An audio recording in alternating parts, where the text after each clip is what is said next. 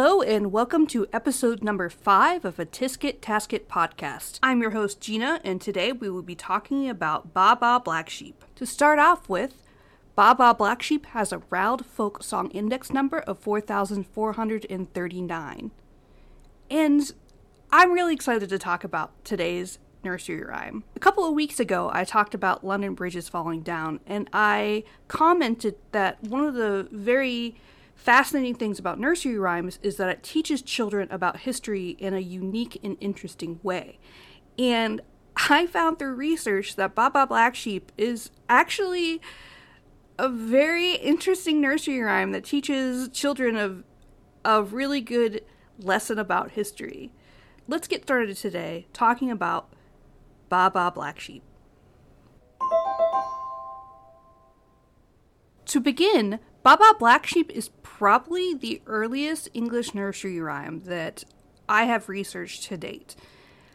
Its earliest printed version of the song appeared in 1744 in Tommy Thumb's Pretty Songbook. It is set to the melody of A vous dire ja maman by Mozart. Mozart composed this piece when he was only 25 years old in around 1781. You may also recognize this melody from a few other nursery rhymes, including the Alphabet Song and Twinkle Twinkle Little Star. And that begs the question, what makes this melody so popular, and especially for nursery rhymes? So the rhyming scheme is a single stanza in trochaic meter, which makes it easy for young children to repeat and learn it, which is probably why this melody is popular, and probably why it's used so often. Trochaic meter flows easily from one line to another. Another example of the same meter is Shakespeare's introduction to the three witches in Macbeth in the quote, "Double, double, toil and trouble." Notice the emphasis on the first syllable in each word and how each word flows into the next.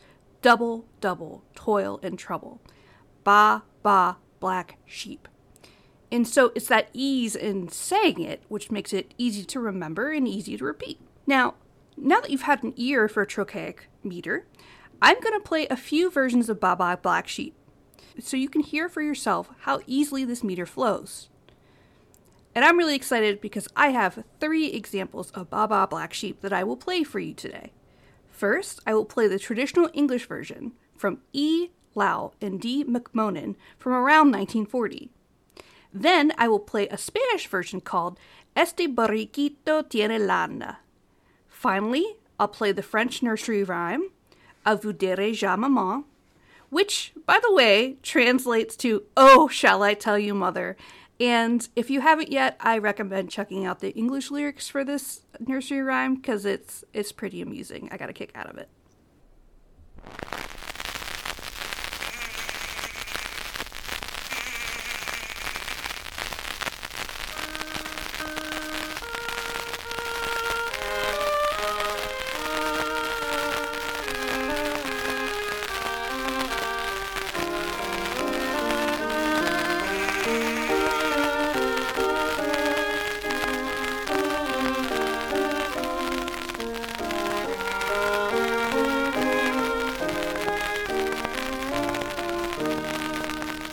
Baa Baa Black Sheep, have you any wool?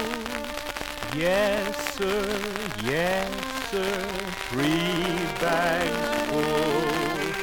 1 for the master and 1 for the dame, but none for the little boy that lives down the lane. Baa Baa Black Sheep, have you any wool? Yes, sir, 3 bags full. 1 for the master, 1 for the dame, but none for the little boy that lives down the lane.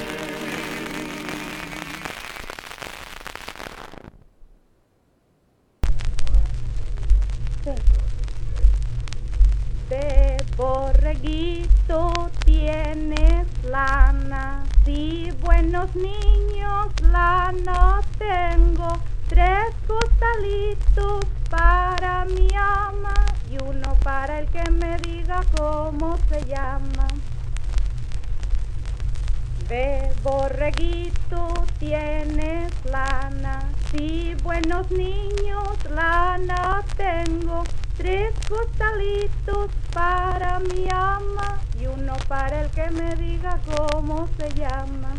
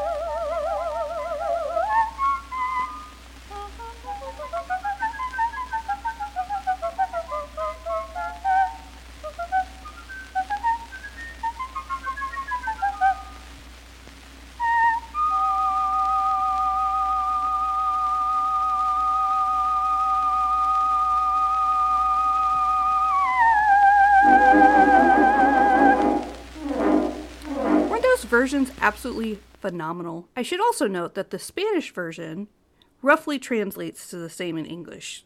Little sheep, do you have any wool? If you'd like to listen to additional versions, I'm going to link a YouTube video on a blog called W.A. Mozart 12 Variations on the Theme A vous direz ja maman, KV265 guitar, posted by Ganesh Del Vescovo. You should definitely take a listen to this if you're interested in learning more about the melody for this nursery rhyme, as it's an excellent rendition of the variations of Mozart's famous piece. Now, who do we have to thank for putting the words "A Baa Baa Blacksheep" to its famous melody? Well, if you've listened to this podcast before, you probably won't be surprised to hear that we have our good old friend A.H. Rosewig of Illustrated National Nursery Songs and Games to thank for this. And of course, this book was published in Philadelphia, Pennsylvania in 1879. So, to recap, we see its first published version in 1744 in Tommy Thumb's Pretty Songbook, but we have its melody to thank in contribution to its lyrics in 1879 by A.H. Rosewig. Now let's move on to talking about the lyrics and the meaning of the song. Speaking of the lyrics have really not changed much from the original printing in 1744. The nursery rhyme says, "Baa baa a black sheep, have you any wool? Yes, marry have I, 3 bags full. 1 for my master, 1 for my dame, 1 for my little boy that lives in the lane." Opie and Opie, in their book, The Oxford English Dictionary of Nursery Rhymes, list a few different versions, including some of the lyrics that may be from early modern English, and I'll get to why that's important here in a minute. So now that we know the lyrics of the song, let's talk a little bit about its meaning. A lot like Ring Around the Rosie, Baa Baa Blacksheep seems to have a number of controversies surrounding the meaning. However, it seems, unlike Ring Around the Rosie, there's actually a pretty definitive meaning of what this nursery rhyme means. There are a few more modern takes on this nursery rhyme, modern meanings, and in 1980 there was a controversy about the song being about racism or slavery. However, undertaking the research, I really think this is sensational news, and it doesn't really fit with what this nursery rhyme means. In fact, what this nursery rhyme means, and is discussing, is wool taxation from the 12th century under King Richard I. Now, when I started this podcast, if you would have told me that I would have spent multiple hours reading articles and listening to people talk about wool taxation and English taxation in general, I probably would have called you pretty silly. However, just like anything I research, I seem to have gotten sucked down a rabbit hole, and I currently have about 86 tabs open on my computer while I read all about this. In 2011, on NPR's All Things Considered, author Chris Roberts, author of Heavy Words Lightly Thrown, The Reason Behind the Rhyme, talks about this nursery rhyme, and talks about the king, the master, and the dame. So, the master represents the king, the dame is the church, and the little boy represents the farmer. And so what this nursery rhyme means is it discusses the exorbitant tax rate on the farmers, which was 66%. To put this into perspective, the highest income tax rate in the U.S. is 37% as of 2022. The highest in England is 40%, and the highest in the world is the Ivory Coast at a whopping 60%. So, in your mind, think about how ridiculous it would be to be paying 66% income tax on what is essentially your entire livelihood. Now, just a little bit of a side tangent. When I do research for this podcast, I stick to research that I would use in an academic article, which means I wouldn't use Wikipedia, and the reason why would be a whole other podcast episode of an argument. However, the Wikipedia article for medieval English wool trade is phenomenal. It is an entire book on its own, and I just could not believe it and just had to point it out. And I will post a link to it on the blog. So the Wikipedia article writes, The medieval English wool trade was one of the most important factors of the medieval English economy. The medievalist John Monroe notes that no form of manufacturing had a greater impact upon the economy and society of medieval Britain than did those industries producing cloths from various kinds of wool. The trade's liveliest period between 1250 and 1350 was an era where trade in wool had been the backbone and driving force in the English medieval economy. So it's really no wonder that a nursery rhyme would develop over something that was on the minds of everyone of the day. And this again harkens back to what I've discussed in previous episodes, especially London Bridge is Falling Down, that these nursery rhymes came about everyday occurrences in people's lives. And Baa Baa Blacksheep is, I think, the pinnacle of an example of this, especially one so old.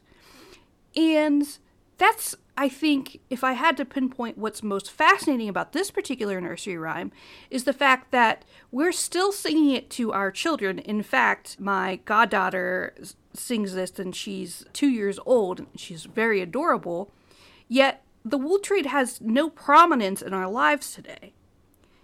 And this song is from the 1200s. Think how amazing that is. And finally, let's take a look at legacy and adaptations of this nursery rhymes. Rudyard Kipling, the famous novelist, published a short story by the name Baa Baa Blacksheep in This Week's News on December 21st, 1888.